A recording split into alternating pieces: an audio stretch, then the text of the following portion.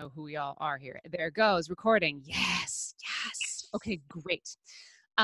So guys, so what I did is I dug up, for those of you who I've talked to previously, I'm a huge flashcard person. So I dug up my flashcards from last year. And then I kind of looked at the review, like the study guide, to see where the chapters were. And then I looked at my old study guide that I had to see where the Silverstein and Hopper chapters were. So I figure we can just kind of go through these things from like starting with the study guide, because I think that kind of gives us a little bit of an outline as to what they're expecting. Pharmacology is a ginormous subject, so I don't expect that we're going to cover every single part of it thus far, but I figure we could at least kind of get through a little bit of it. So I know some of you had parts of this that you were struggling with in particular. So I'll open it up there first. Is there any questions that anybody had, or any particular subject that you guys feel like we need to start with? Like, like if you want to look at cardiac drugs first, or beta blockers, or metabolism, where do you think and you can type it in the chat too, that's perfectly fine, like where you think you'd want a starting point is. Because otherwise I'm going to kind of start with like pharmacokinetics. I kind of start in that general. I don't care where we start, but to hit on the thrombolytic agents at some point. Oh, yeah. Those are real weird. Fried. Right. And honestly, with the thrombolytic agents, we don't use a whole lot of those. And so there's the Silverstein and Hopper is a bit of a black hole when it goes into that, because it gives you a lot of details. But really, I mean, the kind of things that you're going to want to, the things that I felt like I had to understand about thrombolytic stuff was like what plasminogen is versus plasmin, fibrinogen versus fibrin, like those types of differences, because it's the clotting cascade that they want you to understand, and the bits and pieces of the puzzle, they come up when you start looking at those thrombolytic agents. So those are the parts to really focus on, like the actual drugs that you're getting in deep when the Silverstein and Hopper says, but these ones are still in clinical trials for human medicine. And you're like, yeah, oh, I felt like I made it through the paragraphs, and at the end it's like, this isn't in vet med. But you'll never see this. Yeah, exactly. That's your hint, right? That's your hint that it's like, it's a really obscure thing. Yeah. So yes, we will absolutely, we will get to those for sure. So thrombolytic stuff, that's good. Let's see. You guys are probably all working in hospitals that have like cardiology departments. Is that true? Like all have kind of specialty departments. Oh, you don't have cardiology departments. That's okay. It's not the end of the world if you don't. It just means that sometimes those types of drugs will come up more frequently, because they'll manage things like saddle thrombus for longer periods of time. Just because they've got a cardiologist who's able to like script the enoxaparin to treat them at home. So that's fine. We will absolutely go over the types of like beta blockers and drugs that would have come up otherwise. So what I have here, it's not this year's, but it was my one from when I took the test. And so I just kind of started looking at the beginnings of what they wanted us to know.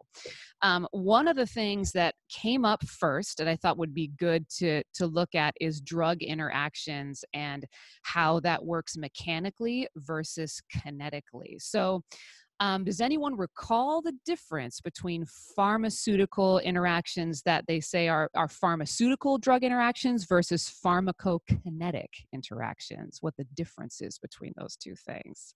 And you can type it in the chat thing. That's perfectly fine.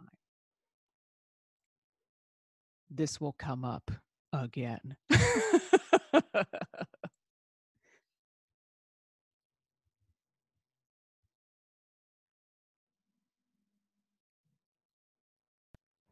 Is the mechanical is like the precipitate, and then yes, they mix together. Yes, 100%. That's it. In fact, there's a picture. I don't know if you can see it. I've done this. Everyone's done this, right? Where they go, oh crap, those don't go together. Yeah. Okay, good. So that's it. So that's the pharmaceutical one. And then the pharmacokinetic. So what's a pharmacokinetic? Yeah.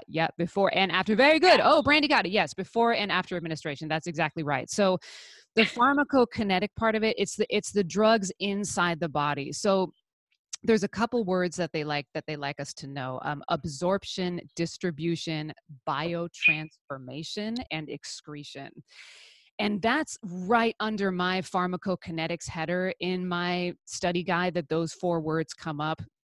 And so that's exactly right. So it's once the drug has already entered the body, that's when we're starting to look at pharmacokinetics. And there's a couple specific drugs that they want you to know for that. So that being said, one of the things that that came up that I think is a good thing, that is a good way to remember how pharmacokinetics works, is when they have the MDR1 gene. Now, who knows what MDR actually stands for? We all say it all the time, but I think it's important to remember like what the letters stand for.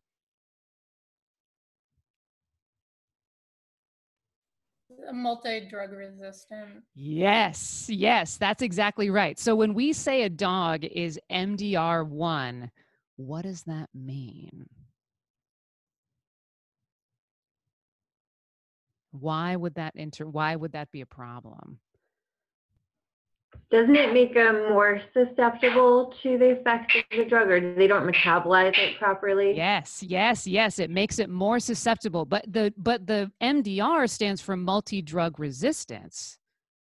That's weird, right? But it's because the reason, this is why I bring it up, because the reason why is because they're missing it. They're missing that gene.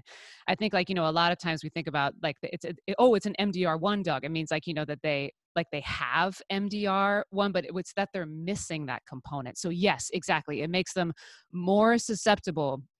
It makes it very complicated in this study guide. You'll see that it says, like, controls the P glycoprotein. Sure, fine, whatever. But what that means is that glycoprotein. So anytime you're hearing the word protein and it's talking about pharmacokinetics, it's usually going to mean that something's changing or something's slipping through something, because proteins are what make up our membranes of things. So in this case, it's the blood-brain barrier. So things slip through that blood-brain barrier a lot easier and through the brain capillaries. And when that happens, it means that things like ivermectin, right? That's a big one. Other ones that I actually had forgotten about that I saw in this guide, it says that vincristine, vinplastine, and doxorubicin are all super bad, and those will slip through their blood-brain barrier too. And certain anesthetic agents as well. Somebody had told me Torb had slipped through there. I honestly didn't look that up before I got on here. So, but it is one of those things where things will slip through there more easily, so they can have toxic effects a lot more easily. And of course, you guys know there's certain breeds that are more prone to this. Do you know this white feet don't treat? You ever heard that before? It's like a collie thing. It's not exactly the most scientific thing. White feet don't treat, but that's why. This is, collies are more prone to be missing this particular gene. So that's a good example of what pharmacokinetics can be. Now, this would be because we're looking at these 4 words, right? So these 4 words being absorption, distribution, biotransformation, and excretion. So what type of pharmacokinetic problem is that MDR? Do we think it's biotransformation? Is it absorption, distribution, or excretion? What do you guys think that qualifies as? I think it's kind of a little bit of both.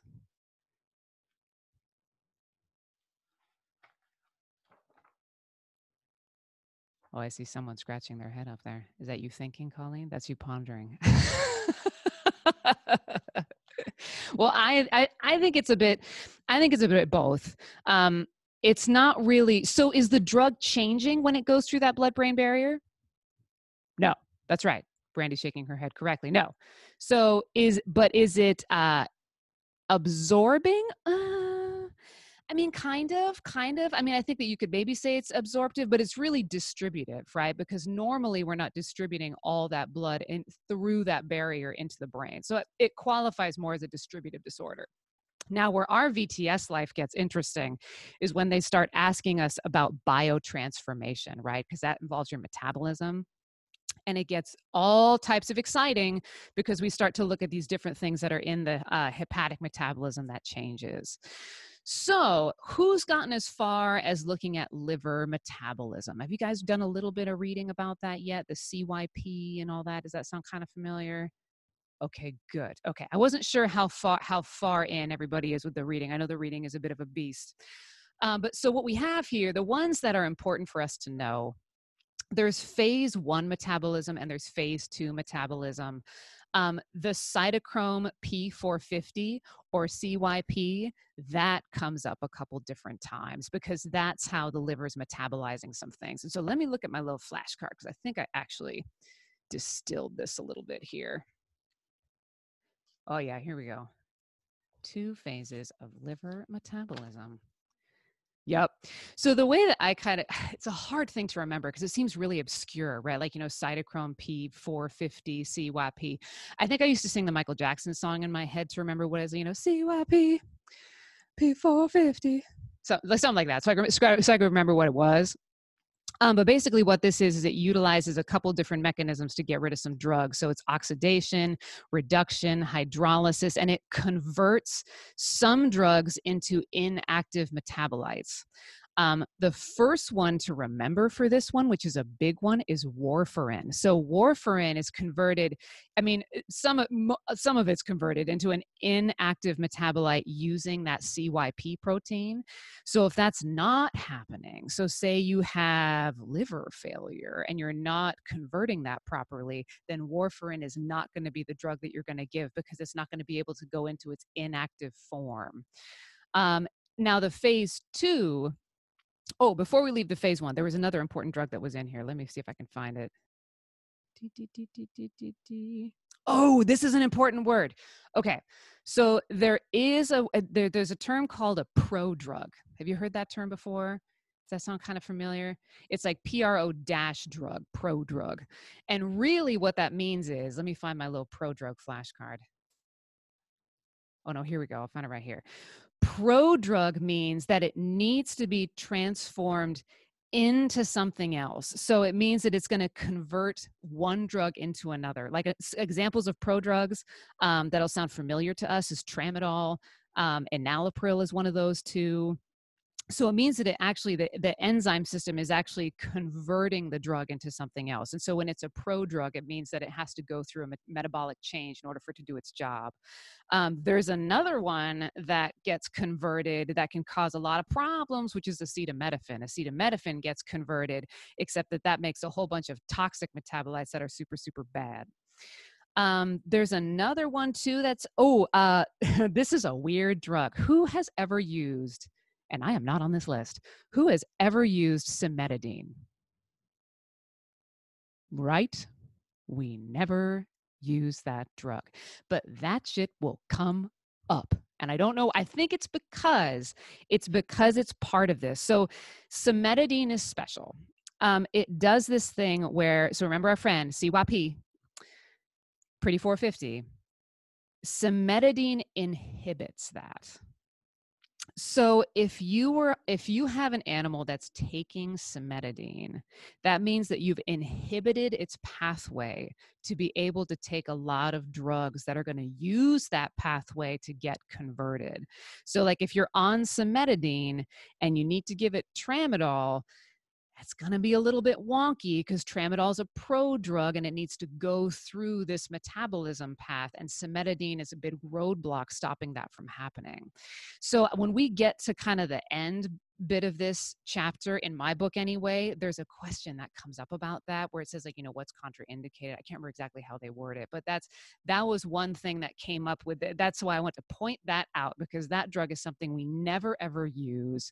I don't even know. I think the only reason why we have to know it for our VTS stuff is because it does that, because it's a CYP inhibitor.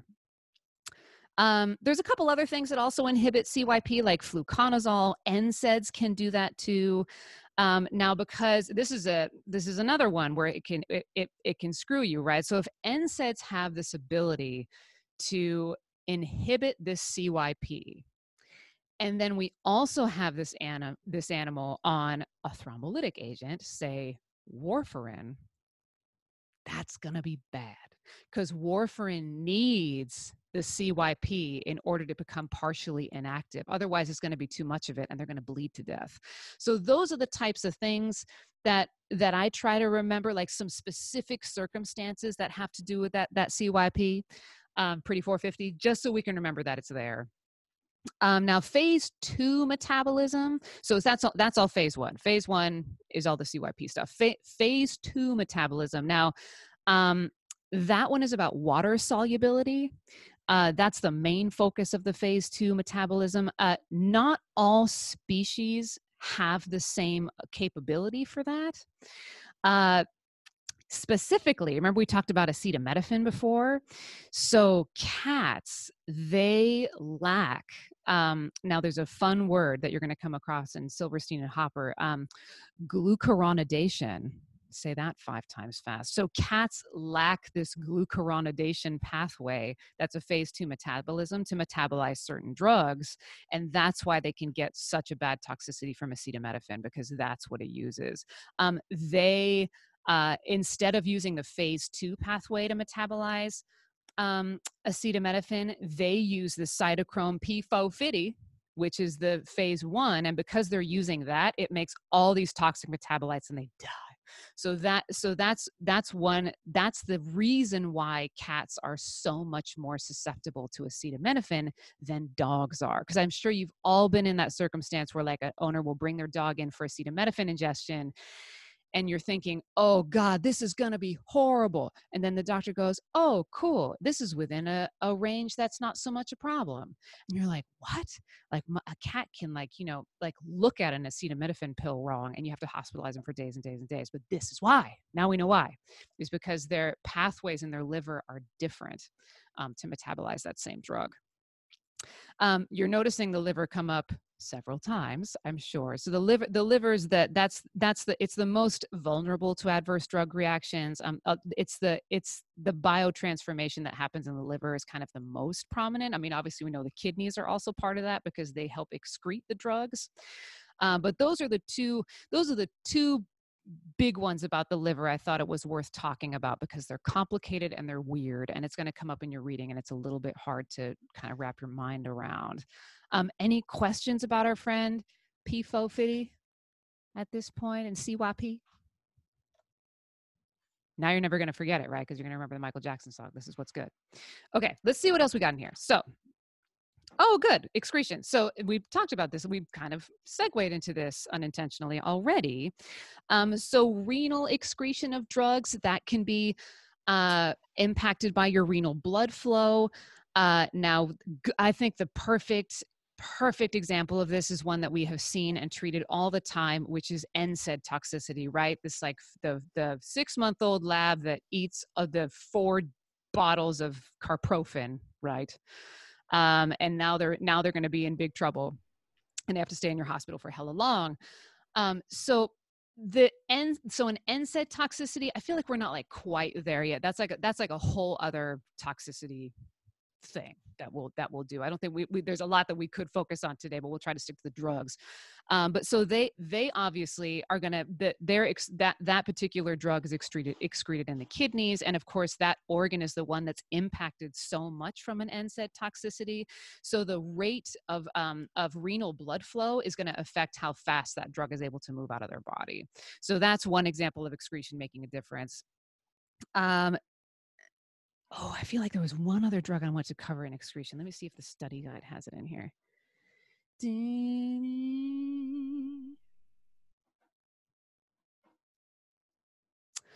Oh, right. So a couple drugs that we don't think about all the time. I feel like we think about, I try to hit on the ones that you guys know you guys know that NSAIDs are excreted in the kidneys. That's like a known thing, no brainer. You guys know that. The things that are oddball ones, aminoglycosides. You remember those from like RVT school when you had to remember what aminoglycosides were? So that's a big one that gets excreted in the kidneys. ACE inhibitors, so things like enalapril and captopril, those are ones that are excreted in the kidneys. So those are ones to remember too. And diuretics, right? So we'll go over diuretics. There's a whole bunch of diuretics that we'll look at. So let's see. So we talked about our NSAIDs a little bit. That was good. Let me see if there's anything weird in my NSAIDs card that we should look at. Oh, God. So I don't really remember if I had to know this, but there are 4 classes of NSAIDs. Y'all seen that? That's terrible, isn't it? Why do they make us know that? But there are, and the reason why it's important to know is because drugs that we're familiar with, like, aspirin, Etodolac, there's a real weird one that we don't use a whole lot, but human medicine will use it. They're in different categories of NSAIDs. And so, I'll say them out loud so you can kind of hear the words, but I would maybe just jot yourself a note to look these up so that you can look at these words, because it's pharmacology. All the words don't make sense, and it's a whole bunch of consonants and like no vowels. And so the first one is carboxylic acids. And that one includes aspirin, that's the salicylates. And then we're going to go to propionic acids, and that includes ibuprofen, naproxen, and carprofen. Oh, who's seen a naproxen ingestion? Who's seen one of those? Yeah, that's bad, right? I saw a dog die from that, like come in like obtunded, died on the table from naproxen. That's terrible, that one. Carprofen, that's the highlight, right? There's one that's familiar. So propionic acid, carprofen is a propionic acid. That's the class of NSAID. Now you're smarter people for knowing that. Okay. Boy, ones that we don't use very often. Oh, here we go. Enolic acid. That one includes meloxicam. So meloxicam is a different class of NSAID than carprofen is. And then acetic acids are the last one. That includes some oddball ones like Etodolac, diclofenac. That's one that we've used for eyes, right? If anybody's worked in ophthalmology, that's where I've seen diclofenac before. So it's worth looking at those. I don't remember if I had to know the classes when I actually took this exam, but it's good to know that they exist, because I didn't even know that there were classes of NSAIDs before I started looking at this stuff. Oh, let's see here. We all know that NSAIDs can strongly affect the GI system, right? So we all know why the NSAIDs affect the GI system. What specific things are going on there? And you can answer in the little chat thing. That's perfectly fine. Yup. COX inhibition. So what does COX stand for? What's the big long word?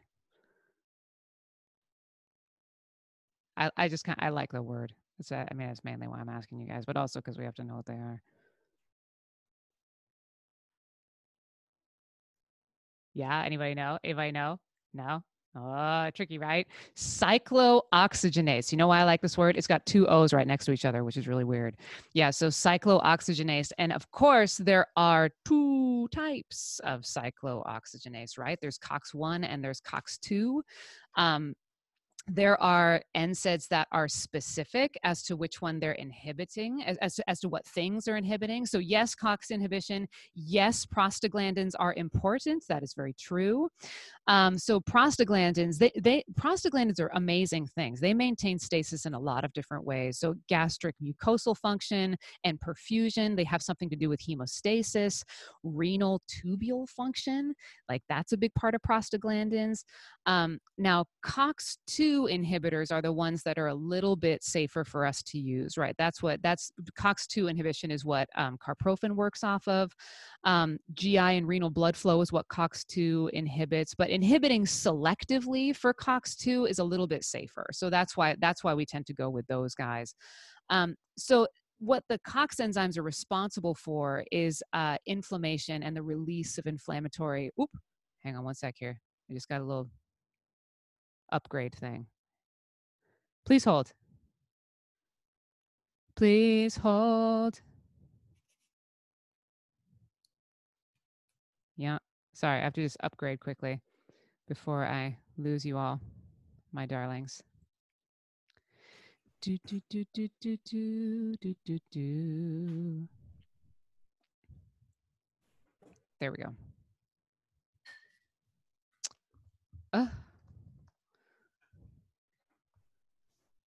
Sorry, slight pause. Okay. Okay. Let me get you back on here. Oh, where'd my people go? There you go. Okay. Oh, I see there's 2 more people here. Admitting. Okay.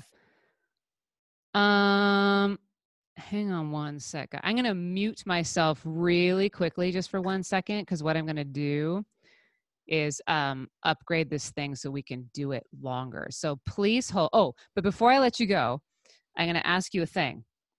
I'm going to, when I come back after upgrading this, which will only take a second, I want you guys to tell me, hang on here, the pain pathways, okay? Pain pathways. When I return after upgrading, I want to hear about some pain pathways. Okay, I'm going to mute myself for just a sec here. And I'm just going to admit Hannah, just so I can upgrade real quick. Okay, I'll be BRB. Okay, kids, I think we're good. All right, pain pathways. Oh, yes, you guys answered in the thing. I'm so stoked. Okay, great. Yes, very, very good. Very, very good. So I brought up the pain pathways because there is definitely some specific questions that will come up that are related to where these drugs are kind of going. So pain transduction, that's the first one. So this is where the chemical information at the cellular level is turned into electrical impulses. So there's a very specific type of receptor. I guess that's what it is, technically, a receptor. Does anybody know what that's called? This pain receptor that we all have to know?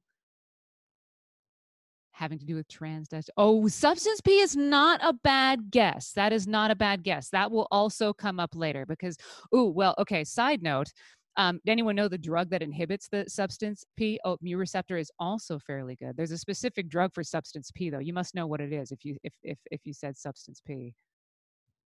Serenia, yeah, that's the one. Yeah, that's it. That will come up, y'all. It's so crazy. Nociceptor, Lexi, you got it. That's it. That's what I was looking for. Was the nociceptor. Yes. So the mu receptor, that's the one that that pure opioids work off of. So the mu receptor will come up at a later point, but the one I was looking for was nociceptors specifically because that's the one that has to do with transduction. Transmission, that's the next one, right? So that stimuli is going to move from the peripheral nerve system towards the brain. So now we're heading into the brain. There's a specific part of the brain that they want you to know the transmission is going to. If anybody remember where it's going? Yeah, thalamus. One more A in there, Melissa, but yes, thalamus. That's where it's going. And then the third one, perception. So now perception, this is one that's easy to kind of conceive of because this is the conscious experience of pain, right? So stimuli has reached the brain. So that's perception. Perception, of course, with our job versus animals, that can be a little bit different, because it's hard to perceive exactly what animals are feeling. They can't talk to us. But perception is the third one. And then the last phase of pain is modulation. So that's when the brain is interacting with the spinal nerves and it alters the pain experience. So does anybody, this is a tricky one, and this is why I had to write it down. Does anyone remember from your reading what specific procedure we do, say, before a TPLO that blocks this pathway specifically?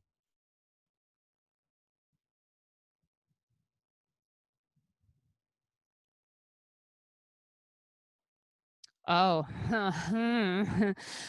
maybe that is what it does. I was thinking of an epidural, but that sacrococcygeal block, why not? Sure. It seems like it's a similar thing, right? So yes, the epidural is the one that I was thinking of specifically. But I think I probably would think that the sacrococcygeal block would do the last thing. Oh no, Ashley, you see that perception is the last thing. I have it as the third to last. Is that in the Silverstein and Hopper? Did they have the perception as the last thing? Sometimes it changes.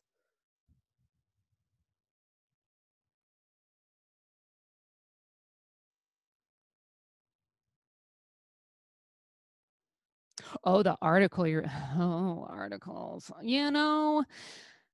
I don't know what to tell you. It may be that it's the last thing. Technical difficulties. Technical difficulties. Venus Hopper is saying that it's not something that I'm going to use in veterinary medicine every day. So like those kind of details, I wouldn't bog yourself down too hard with, but there are certain things, I will say there are certain things that you should know the details of. Like one is like the path of the blood through the heart, right? That's something to know the ins and outs for. It came up earlier, the knowing the RAAS system and how that works. How does aldosterone work? How does antidiuretic hormone work? Those are good things to really know the ins and outs of. All your emergency drugs and your emergency drugs kind of cross over into cardiac drug world because inevitably we're trying to start hearts. And so those are good things to know details of. And I actually think the quizzes that come in the back of the review guide are like the AVEX study guide. Those are pretty good. And it's a good jumping off point as to where they kind of generally want your information to be and what they want you guys to know. Hence, they put that freaking cimetidine question in there. You notice that? So I feel like they'll do that. And I think the more that you do the reading, the more you'll find out a lot of those categories are going to cross over a little bit. How did the CPR stuff go with Heather? Was that all cool? She's the Recover instructor, so I feel like she's got it down.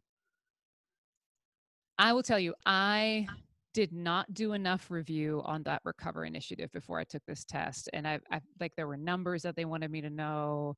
And there was like defibrillation questions that they had on there that I remember going, I didn't look at that at all, because it's not really in, like, the Recover initiative really isn't in the Silverstein and Hopper. I mean, there's like the basic concepts of stuff, but the details from that all are online or from like in the instructors that you've had or coworkers that you have and podcasts that you listen to. So I will give you that little bit about CPR is I was underprepared for that.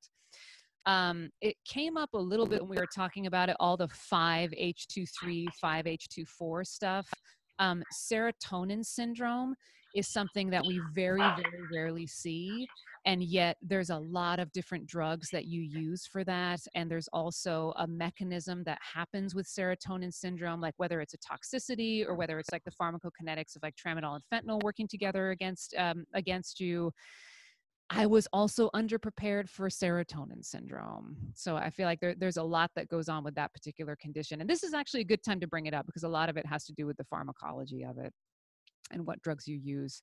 And there's I actually just saw a good article for it. Maybe I'll post that on the VTS or Bust site so you guys can see that. From Dove Lewis. You guys know the Dove Lewis, at Dove Lewis things? Yeah, they're really great. They have a whole bunch of CE stuff, which is really good. What's next week for you guys? Is it more pharmacology stuff? Is this like 2 weeks worth? Next week is math. I think. Oh, math. Advanced medical calculations. Well, you guys will be fine for that, though. You guys did fine for like, I feel like that furosemide one is a bit oddball. You know what I mean? Where you don't have a rate and you don't have a volume that it's going into. You guys will be okay for that. I think you'll be all right. You know what, though? I would say, because I noticed in my old study guide that I'm looking at, yeah, there's like 2 weeks that are dedicated to critical care pharmacology. I would say, I mean, if you guys want to do more of this, where we kind of talk about specific types of drugs and things, that would also be the time to do it. Because honestly, you guys whizzed through the math stuff. I'm not really worried about that with all y'all. I feel like you got that part. And you're all working. So, I mean, like, everybody's doing that every day. I think the the things that we didn't quite get to today would be like pain management. Somebody had written the mu receptor for opioid stuff. Like, it'd be good to kind of look at the side effects of opioids, what other opioid receptors there are. Like, there's like the kappa receptors, delta receptors, right? Side effects of those. Alpha 2 agonists. That's something they love to ask you about, is the alpha 2 agonists and why they are what they are. our friends medetomidine and dexmedetomidine and xylazine, which we never use, right? But that's one that they want you to know about. So those are good things to review as well that we didn't quite get to today. I feel like there was one other thing. Oh God, that's a terrible question. What size? God, I hope you guys don't have to know that. Look at this one. How small do particles have to be to travel to the lower airway? Jesus Christ. 0.5 to 5 microns. Well, if that comes up on the exam, you can thank me for that. I don't remember having to know about that. Yeah, so I mean, details for those ones we didn't quite get to today. If in reviewing those antibiotics or interviewing various types of NSAIDs, if there's any questions that come up, then I'll try to pop on for the next one. You guys don't have it scheduled quite yet, do you, for the next one? Okay, good. So I'll try to do it when I'm around. Any questions from the reading, from the old Silverstein and Hopper? Anything from there? I love how many papers Lexi has. She's got all her things. Yep. How's it going with the reading of stuff? Do you guys all feel behind? Are you all behind? I was forever, the entire time. It's Kelly dying. You're dying. You're dying slowly. Weeks behind. I think I wrote this too in the VTS or bus group. I was always 2 weeks behind the entire time. Like I was never caught up, but it's actually that schedule is built so that there is extra time at the end. So if you don't get all the way through the material by the time that the review weeks start, that's okay. I felt like I really only got to the end of the reading like maybe like 2 weeks before I left for New Orleans, which is where I took the test with Heather. So I was behind the entire time. I would just keep slugging away at it. You know, I would try to keep myself about like my standard was 2 weeks. I am standardly 2 weeks behind where the schedule wants me to be. And that way, if I kind of thought about it that way, then I didn't feel too terrible. If I got like 3 or 4 weeks behind, I'd start to get a little bit worried. Then it would start to be like, oh, okay. So this day off that I have from work that I was going to go and like do something, I'm now going to be trapped in my house for, 6 to 8 hours of review. But you also can't sit there for 8 hours and think that you're going to like by the time that you're going on hour 4 or 5, you're not going to remember anything. I didn't anyway. So cramming also is not super great. I think I just kind of like did a steady plug. If it's helpful, I set myself a pretty predictable schedule about it. Like I would have about an hour and a half to 2 hours before I left for work. And that was like sit with the Silverstein and Hopper time. I never studied after work because I was always too tired. So I didn't even try. But I always had flashcards with me. So if there was ever like, I'm waiting at the DMV or like now, of course, we're all sheltering in place. And so we're home all the time. But, so I would find opportunities where I could just bring the flashcards with me and just have that. And as opposed to dragging the Silverstein and Hopper around, but I pretty much dedicated every morning for like a year that I was going to sit with the books. But I never tried to do it after work. It just was not really a thing. I mean, I guess if you work during the day, maybe you're home by like, I don't know, like 4 or 5 or something, you might feel more spry, but I was doing swing shifts. So I'd be home at like 11 o'clock at night or midnight. It's not going to happen. And at work, I found it really difficult to focus on it at work too, to do any kind of reading because you're busy. You're doing everything else. Oh, what you can do is find opportunities to use what you're reading when you're at work. And I don't, not use in the sense of like, you have to like change a treatment protocol or you have to like use a different drug, but like if you're giving something, know why you're giving it, like what the drug is, and like not just the standardness of it. Like, like, oh, this cat's been puking for a day, I'm going to give it Cerenia. What is Cerenia? like know the substance P inhibition, like, like know that kind of weird stuff about the drugs that you're giving. And that gives you an opportunity to review. Are you all working with criticalists? Do you have criticalists at your hospitals? Oh, that's good. Not everybody though, huh? I don't, and it makes me so sad. I didn't when I did my application. It's fine. Like, yeah, I didn't. Not at all. Not even a little bit. You and Renee has 2. That's good. 4. Oh my, 5. Jesus Christ. You guys must be putting a tube in every hole, and that's fun though. So when I did the studying for the exam, I transferred to another hospital where I had that's why you have a residency program. That makes sense. I transferred to a hospital that had 2 working criticalists. And so the study part of it, I did get to do some of the studying stuff with criticalists in the hospital. But my entire application and everything I did without a criticalist there. So it is possible to do it.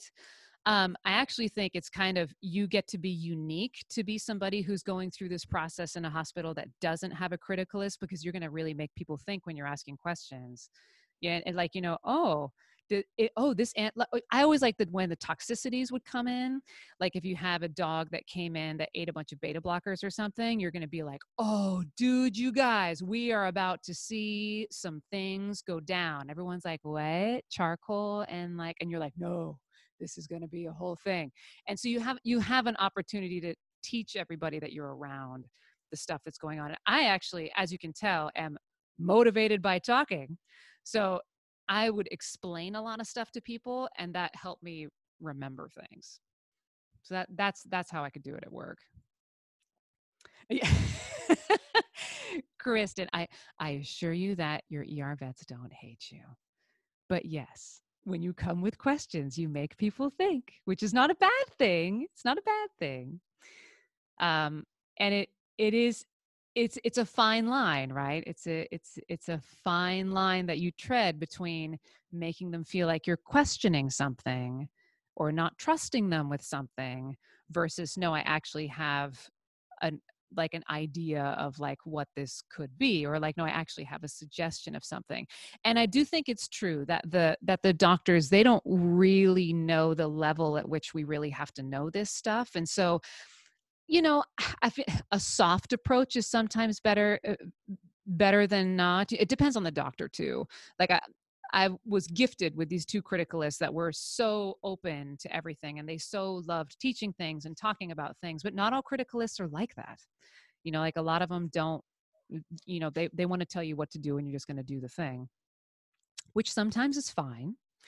But I feel like you also are going to be put in this unique position of having all this knowledge base. So you get to make suggestions that are really good, or you get to make recognition. I found that one thing that I was able to do that was I felt very differently about, was recognizing things that are going on in ECGs. You're like, oh, this animal has heart block. And they're like, what? You're like, no, for real. Watch it for 2 seconds. And then it's like, oh yeah, they do. So, I mean, there's moments where it's helpful, but I do sympathize. It's true that sometimes the doctors are a little bit too, it seems like they're too busy to think about it, but that's okay. That's why you're there. Because then they don't have to think about it.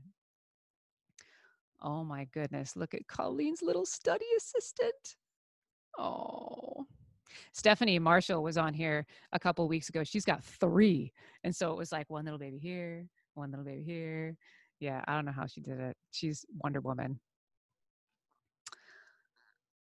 All right, guys. Well, we're closing up on our time here. Is there, I don't want to leave you with too many hangers on. Anything else that we didn't cover that you felt you had questions about, or questions about previous talks that we may have done? What was the other one? CPR and, monitoring the critical patient. That's what it was. You guys are all doing great on the daily question things too, I have to say.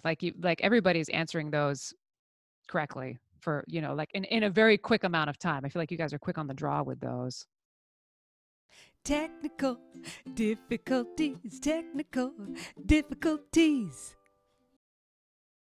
The reading gets easier the longer that you go on, because what you'll see is that things start to repeat themselves. Like if you're looking at the clotting cascade and then you're looking at the anti-thrombolytics, like all of a sudden all that stuff is going to start to make sense because you're reading about it all the time. I find that the drugs are a good window into things like the RAAS system, right? And they're a good window into cardiology. They're a good window into CPR. I think what I used to do is when I was doing the reading, is that I would always have my note cards right next to me, that like my flashcards that I was making. And when I came across a thing I didn't know is when I would make a flashcard. If I knew what it was, or if I had a basic understanding of what it was, then I wouldn't really bother focusing on it too much, because it's like, oh, that's something that I know. Okay, so like atropine I give for bradycardia, I know that. Okay. But then if it said something like, what small mammal can you not give atropine as an anticholinergic to? What exotic species? Ooh, does anybody know that? Who works with rabbits? Right? So like that's a drug I know, but that's a piece of information about the drug that I know and use every day that I didn't know. So that's what I'm going to make my flashcard for, because I'm like, oh my God, atropinase, that's something I haven't thought about in 10 years. So I feel like that was kind of how I could organize my day, how I could categorize my day. I also honed in on the fact that when the Silverstein and Hopper, when you go through that whole paragraph and then it says, this is now in trials for human medicine, that you're like, oh, okay. So that's maybe not a specific thing that I have to know, because even the Silverstein and Hopper is saying that it's not something that I'm going to use in veterinary medicine every day. So like those kind of details, I wouldn't bog yourself down too hard with, but there are certain things, I will say there are certain things that you should know the details of. Like one is like the path of the blood through the heart, right? That's something to know the ins and outs for. It came up earlier, the knowing the RAAS system and how that works. How does aldosterone work? How does antidiuretic hormone work? Those are good things to really know the ins and outs of. All your emergency drugs and your emergency drugs kind of cross over into cardiac drug world, because inevitably we're trying to start hearts. And so those are good things to know details of. And I actually think the quizzes that come in the back of the review guide are like the AVEX study guide. Those are pretty good. And it's a good jumping off point as to where they kind of generally want your information to be and what they want you guys to know. Hence, they put that freaking cimetidine question in there. You notice that? So I feel like they'll do that. And I think the more that you do the reading, the more you'll find out a lot of those categories are going to cross over a little bit. How did the CPR stuff go with Heather? Was that all cool? She's the Recover instructor, so I feel like she's got it down. I will tell you, I did not do enough review on that Recover initiative before I took this test. And I like, there were numbers that they wanted me to know. And there was like defibrillation questions that they had on there that I remember going, I didn't look at that at all, because it's not really in, like, the Recover initiative really isn't in the Silverstein and Hopper. I mean, there's like the basic concepts of stuff, but the details from that, all are online or from like in the instructors that you've had or coworkers that you have and podcasts that you listen to. So I will give you that little bit about CPR, is I was underprepared for that. It came up a little bit when we were talking about it, all the 5H23, 5H24 stuff. Serotonin syndrome is something that we very, very rarely see. And yet there's a lot of different drugs that you use for that. And there's also a mechanism that happens with serotonin syndrome, like whether it's a toxicity or whether it's like the pharmacokinetics of like tramadol and fentanyl working together against you. I was also underprepared for serotonin syndrome. So I feel like there's a lot that goes on with that particular condition. And this is actually a good time to bring it up, because a lot of it has to do with the pharmacology of it and what drugs you use. And there's I actually just saw a good article for it. Maybe I'll post that on the VTS or Bust site so you guys can see that. From Dove Lewis. You guys know the Dove Lewis, at Dove Lewis things? Yeah, they're really great. They have a whole bunch of CE stuff, which is really good. What's next week for you guys? Is it more pharmacology stuff? Is this like 2 Next weeks week worth? is math. I think Oh, math for advanced medical calculations. well, you guys will be fine for that though. You guys did fine for like, I feel like that furosemide one is a bit oddball, you know what I mean? Where you don't have a rate and you don't have a volume that it's going into. You guys will be okay for that. I think it'll be all right. You know what though? I would say, because I noticed in my old study guide that I'm looking at, yeah, there's like 2 weeks that are dedicated to critical care pharmacology. I would say, I mean, if you guys want to do more of this, where we kind of talk about specific types of drugs and things, that would also be the time to do it. Because honestly, you guys whizzed through the math stuff. I'm not really worried about that with all y'all. I feel like you got that part. And you're all working. So, I mean, like everybody's doing that every day. I think the things that we didn't quite get to today would be like pain management. Somebody had written the mu receptor for opioid stuff. Like it'd be good to kind of look at the side effects of opioids, what other opioid receptors there are. Like there's like the kappa receptors, delta receptors, right? Side effects of those. Alpha 2 agonists. That's something they love to ask you about, is the alpha 2 agonists and what and why they are what they are. Our friends medetomidine and dexmedetomidine and xylazine, which we never use, right? But that's one that they want you to know about. So those are good things to review as well that we didn't quite get to today. I feel like there was one other thing. Oh God, that's a terrible question. What size? God, I hope you guys don't have to know that. Look at this one. How small do particles have to be to travel to the lower airway? Jesus Christ. 0.5 to 5 microns. Well, if that comes up on the exam, you can thank me for that. I don't remember having to know about that. Yeah, so I mean, details for those ones we didn't quite get to today. If in reviewing those antibiotics or interviewing various types of NSAIDs, if there's any questions that come up, then I'll try to pop on for the next one. You guys don't have it scheduled quite yet, do you, for the next one? Okay, good. So I'll try to do it when I'm around. Any questions from the reading from the old Silverstein and Hopper? Anything from there? I love how many papers Lexi has. She's got all her things. Yep. How's it going with the reading of stuff? Do you guys all feel behind? Are you all behind? I was forever, the entire time. It's Kelly dying. You're dying. You're dying slowly. Weeks behind. I think I wrote this too in the VTS or bus group. I was always 2 weeks behind the entire time. Like I was never caught up, but it's actually that schedule is built so that there is extra time at the end. So if you don't get all the way through the material by the time that the review weeks start, that's okay. I felt like I really only got to the end of the reading like maybe like 2 weeks before I left for New Orleans, which is where I took the test with Heather. So I was behind the entire time. I would just keep slugging away at it. You know, I would try to keep myself about like my standard was 2 weeks. I am standardly 2 weeks behind where the schedule wants me to be. And that way, if I kind of thought about it that way, then I didn't feel too terrible. If I got like 3 or 4 weeks behind, I'd start to get a little bit worried. Then it would start to be like, oh, okay. So this day off that I have from work that I was going to go and like do something, I'm now going to be trapped in my house for, 6 to 8 hours of review. But you also can't sit there for 8 hours and think that you're going to like by the time that you're going on hour 4 or 5, you're not going to remember anything. I didn't anyway. So cramming also is not super great. I think I just kind of like did a steady plug.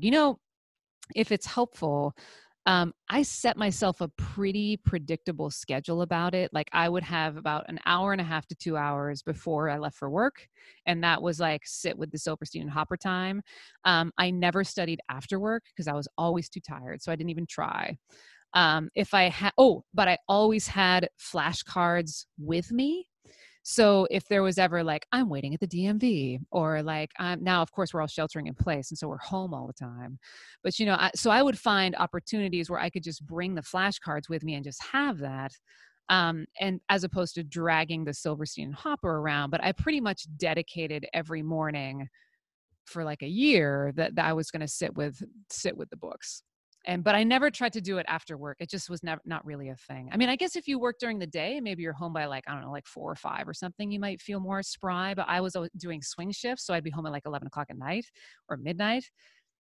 It's not going to happen. And at work, I found it really difficult to focus on it at work too, to do any kind of reading because you're busy. You're doing everything else. Oh, what you can do is find opportunities to use what you're reading when you're at work. And I don't, not use in the sense of like, you have to like change a treatment protocol or you have to like use a different drug, but like if you're giving something, know why you're giving it, like what the drug is, and like not just the standardness of it. Like, you know, like, oh, this cat's been puking for a day, I'm going to give it Cerenia. What is Cerenia? Like know the substance P inhibition, like, you know, like know that kind of weird stuff about the drugs that you're giving. And that gives you an opportunity to review. Are you all working with criticalists? Do you have criticalists at your hospitals? Oh, that's good. Not everybody though, huh? I don't, and it makes me so sad. I didn't when I did my application. It's fine. Like, yeah, I didn't, not at all. Not even a little bit. You and Renee has 2. That's good. 4. Oh my, 5. Jesus Christ. You guys must be putting a tube in every hole, and that's fun though. So when I did the studying for the exam, I transferred to another hospital where I had, that's why you have a residency program. That makes sense. I transferred to a hospital that had 2 working criticalists. And so the study part of it, I did get to do some of the studying stuff with criticalists in the hospital. But my entire application and everything I did without a criticalist there. So it is possible to do it. I actually think it's kind of, you get to be unique to be somebody who's going through this process in a hospital that doesn't have a criticalist, because you're going to really make people think when you're asking questions. Yeah. And like, you know, I always like that when the toxicities would come in, like if you have a dog that came in that ate a bunch of beta blockers or something, you're going to be like, oh dude, you guys, we are about to see some things go down. Everyone's like, what? Charcoal? And you're like, no, this is going to be a whole thing. And so you have an opportunity to teach everybody that you're around the stuff that's going on. And I actually, as you can tell, am motivated by talking. So I would explain a lot of stuff to people, and that helped me remember things. So that's how I could do it at work. Yeah. Kristen, I assure you that your ER vets don't hate you. But yes, when you come with questions, you make people think, which is not a bad thing. It's not a bad thing. And it's a fine line, right? It's a fine line that you tread between making them feel like you're questioning something or not trusting them with something versus, no, I actually have an idea of like what this could be, or like, no, I actually have a suggestion of something. And I do think it's true that the doctors, they don't really know the level at which we really have to know this stuff. And so, you know, I feel a soft approach is sometimes better than not. It depends on the doctor too. Like I was gifted with these 2 criticalists that were so open to everything, and they so loved teaching things and talking about things, but not all criticalists are like that. You know, like a lot of them don't, you know, they want to tell you what to do and you're just going to do the thing, which sometimes is fine. But I feel like you also are going to be put in this unique position of having all this knowledge base. So you get to make suggestions that are really good, or you get to make recognition. You know, I found that one thing that I was able to do that was a very different, I felt very differently about, was recognizing things that are going on in ECGs. Like you're like, oh, this animal has heart block. And they're like, what? And you're like, no, for real. Like watch it for like 2 seconds. And then it's like, oh yeah, they do. So, I mean, there's moments where it's helpful, but I do sympathize. It's true that sometimes, like, you know, the doctors are a little bit too, it seems like they're too busy to think about it, but that's okay. That's why you're there. Because then they don't have to think about it. Oh my goodness. Look at Colleen's little study assistant. Oh, Stephanie Marshall was on here a couple weeks ago. She's got 3. And so it was like one little baby here, one little baby here. Yeah, I don't know how she did it. She's Wonder Woman. All right, guys. Well, we're closing up on our time here. Is there? I don't want to leave you with too many hangers on. Anything else that we didn't cover that you felt you had questions about, or questions about previous talks that we may have done? What was the other one? CPR and monitoring the critical patient. That's what it was. You guys are all doing great on the daily question things too, I have to say. Like everybody's answering those correctly for, you know, like in a very quick amount of time. I feel like you guys are quick on the draw with those. Let me look. Oh, here's an idea. In our last little window here, let's look at, I have a feeling that our toxicology section here, this little toxicology part of the review, might have some good questions for us for pharmacology. So let's have a look, shall we? Let's have a look.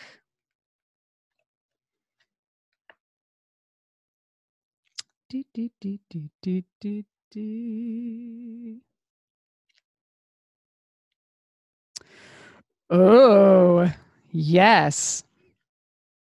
Okay, I'm gonna have to look and see. Yes, here's a tricky one.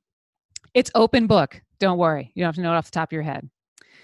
Which of the following is not used as a serotonin antagonist?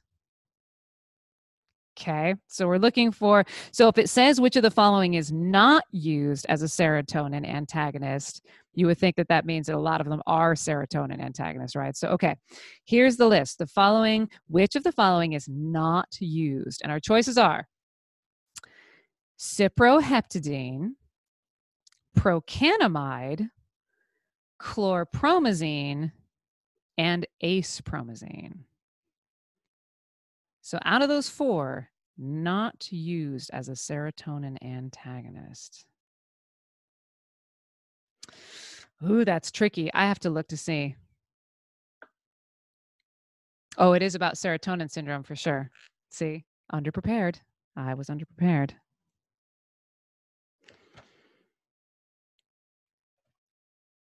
Procanamide. Let's see. Yes. Yes, girl. Very good. Procanamide. So let's see what they say. Because serotonin syndrome, we just talked about it. Okay. So procanamide, the big concern with an SSRI overdose is serotonin syndrome. There we are, which results from excess serotonergic agonism of the serotonin receptors in the CNS and peripheral nervous system. Phenothiazines, such as acepromazine and chlorpromazine, as well as cyproheptadine, are serotonergic antagonists. Procanamide, on the other hand, is a sodium channel blocker and would not be used in these cases. Right on. So the cyproheptadine, there's another weird ass drug, right? And that's one that I didn't have in my flashcard pile, but that's another weird ass drug that comes up in these study sessions and in your literature that we never ever use. Cyproheptadine is a big one for serotonin syndrome. And in fact, in that article, the Dove Lewis article, that I'll post on the VTS or Bust website. That's one of the drugs that they use. And the crazy thing in that article that I didn't know is that you can give cyproheptadine rectally if the dog is too out of it to be able to take it orally, that it's still absorbed that way. So I did not know that. Thank you at Dove Lewis. Great. Well done. Let's see if there's another one that's... Oh, okay. Well, kind of. I feel like this one's a little bit too easy, but we'll do it anyway because we were talking about atropine earlier. For which toxicant, that's a good word, for which toxicant is atropine an antidote? You probably just say that without even really... Oh, retention. Sorry, Kristen. I just saw that you said retention enemas. Is the retention enemas is for the cyproheptadine? Is that what that is, Kristen? With Cipro, yeah. Weird. I've never heard of such a thing. Well, cool. I'm glad that you know about that. Yes. So for which toxicant is atropine an antidote? Pyrethrin, ethylene glycol. Ooh, that's a terrible one. Organophosphates or zinc. I've got to check that I know what this is. Yeah, okay, thank God. Yeah. Mm-hmm. Yep. Oh my God, Alice. I love that you wrote that.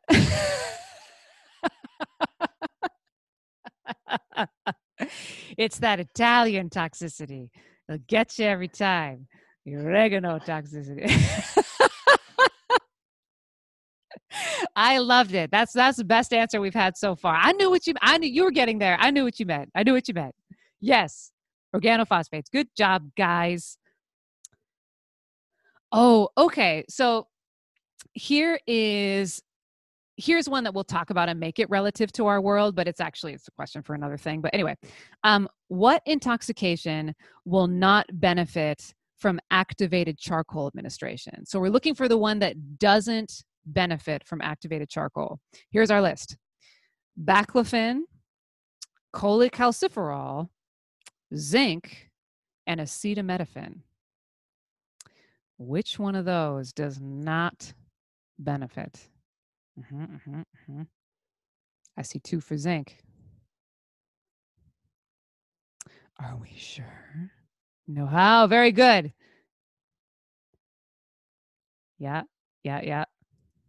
We'll go with 3. Yes. No heavy metals. Exactly. Charcoal, going to be a spit in the ocean with heavy metals. You're exactly right.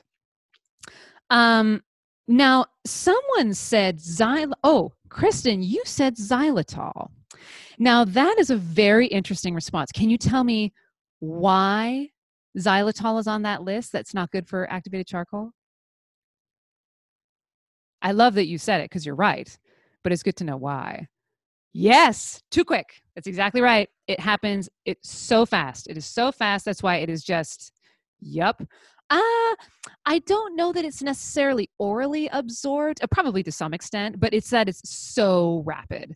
Like you're just never going to catch it. You're never going to catch it. Like because that's what charcoal does, is absorb the toxin. And so with xylitol, it's so fast. Yeah. I mean, you'll see people give charcoal for xylitol just because it's like, why not? Like for grape ingestion, some people will give charcoal, which I'm like, sure. But yeah, for xylitol, there's not really a reason to do it. It's, bye-bye. It's too fast. Yes, so you're very right. So xylitol is not an incorrect answer. Thank you for bringing that up. I think that's great. Let's see if there's other ones that are relevant to our world. Oh, look at this. There's a question. What is the time of, just because it's relevant now, what is the time of peak plasma concentration of xylitol after ingestion by the dog? And it gives you 15 minutes, 30 minutes, 3 hours, 6 hours. Boy, I think it's the shortest one. I'm not sure.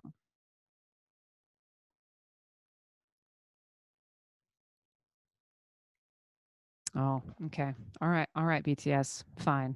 Yes, Melissa. I was with Melissa. I thought it was the 15 minutes, but whatever. They say 30 minutes. Fine, BTS. Be all specific. But yes, it's 30 minutes. 30 minutes. I would have said I thought it was 15 minutes. But yep, 30 minutes. Yep. Okay, guys. I think those are all the ones that are kind of relevant to pharmacology land. Oh my God, that baby is cute. Helping with studying. Oh, it's adorable. Okay, guys. Well, I think we're good there, y'all. Unless any last burning questions or last things that come up, baby, little baby, besides being just cuteness. Hi, baby. You're adorable. Right on. Right on, guys. Thank you for tolerating the in and out Zoom stupidness. I'll have to figure out how to make that not happen the next time. But I think part of it is because I was recording it in some weird way, and so now it's like upset with me the way that I decided to record it. But I will post those, so I'll get the recording stuff up there so you guys can listen to it later, and I'll let you know where that is at. Feel free to get a hold of me on Facebook, or also my email. Here, let me do this. Let me type my email in here just in case you guys need it. Here we go. Do it. There you go. So that's my email address if you guys want to get a hold of me that way, but you can also find me on Facebook, and you can totally message me if there's anything that comes up that you guys need help with. Yes, Quizlet is great, Alice. Quizlet is a great app for flashcard stuff. I know we're not there yet too, but speaking of website things, there's a thing that's called the Blood Gas Ninja. Arterial blood gas ninja. Oh, look at I've typed it so many times, autocorrect knows it. This ABG Ninja thing, if you like Google that, it's a website, and it gives you these like little quizzes on arterial blood gases, and it gives you like the pH, the PaCO2, and the bicarb. And you have to tell the quiz, is it compensated, not compensated, respiratory, metabolic? Like, it's super hard, and you'll get the first 10 of them wrong, and then you'll be like, oh my God, I can do this. And then it like really starts to click in like as you're looking at that. So I know we're not there yet. But the blood gases are really, really hard, and it comes like kind of late.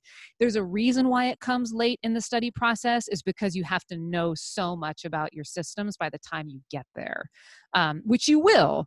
But I found that very helpful when I was looking at different websites to kind of play with. I still do it. I still do it when I'm bored at work and I get like 50% of them wrong. It's ridiculous. Part of Quizlet stuff is free. I think there is like a cost involved in there for some things, but I can't quite remember. But I was able to do some of the Quizlet stuff for free, which was good. Yeah. All right, kids. You guys are the best. Mwah. You're all very smart. You did fabulously. So I will be in touch. Feel free to keep in touch. And hopefully I'll pop back on here for next week too, since it's more fun with drugs. All right, guys. Thank you.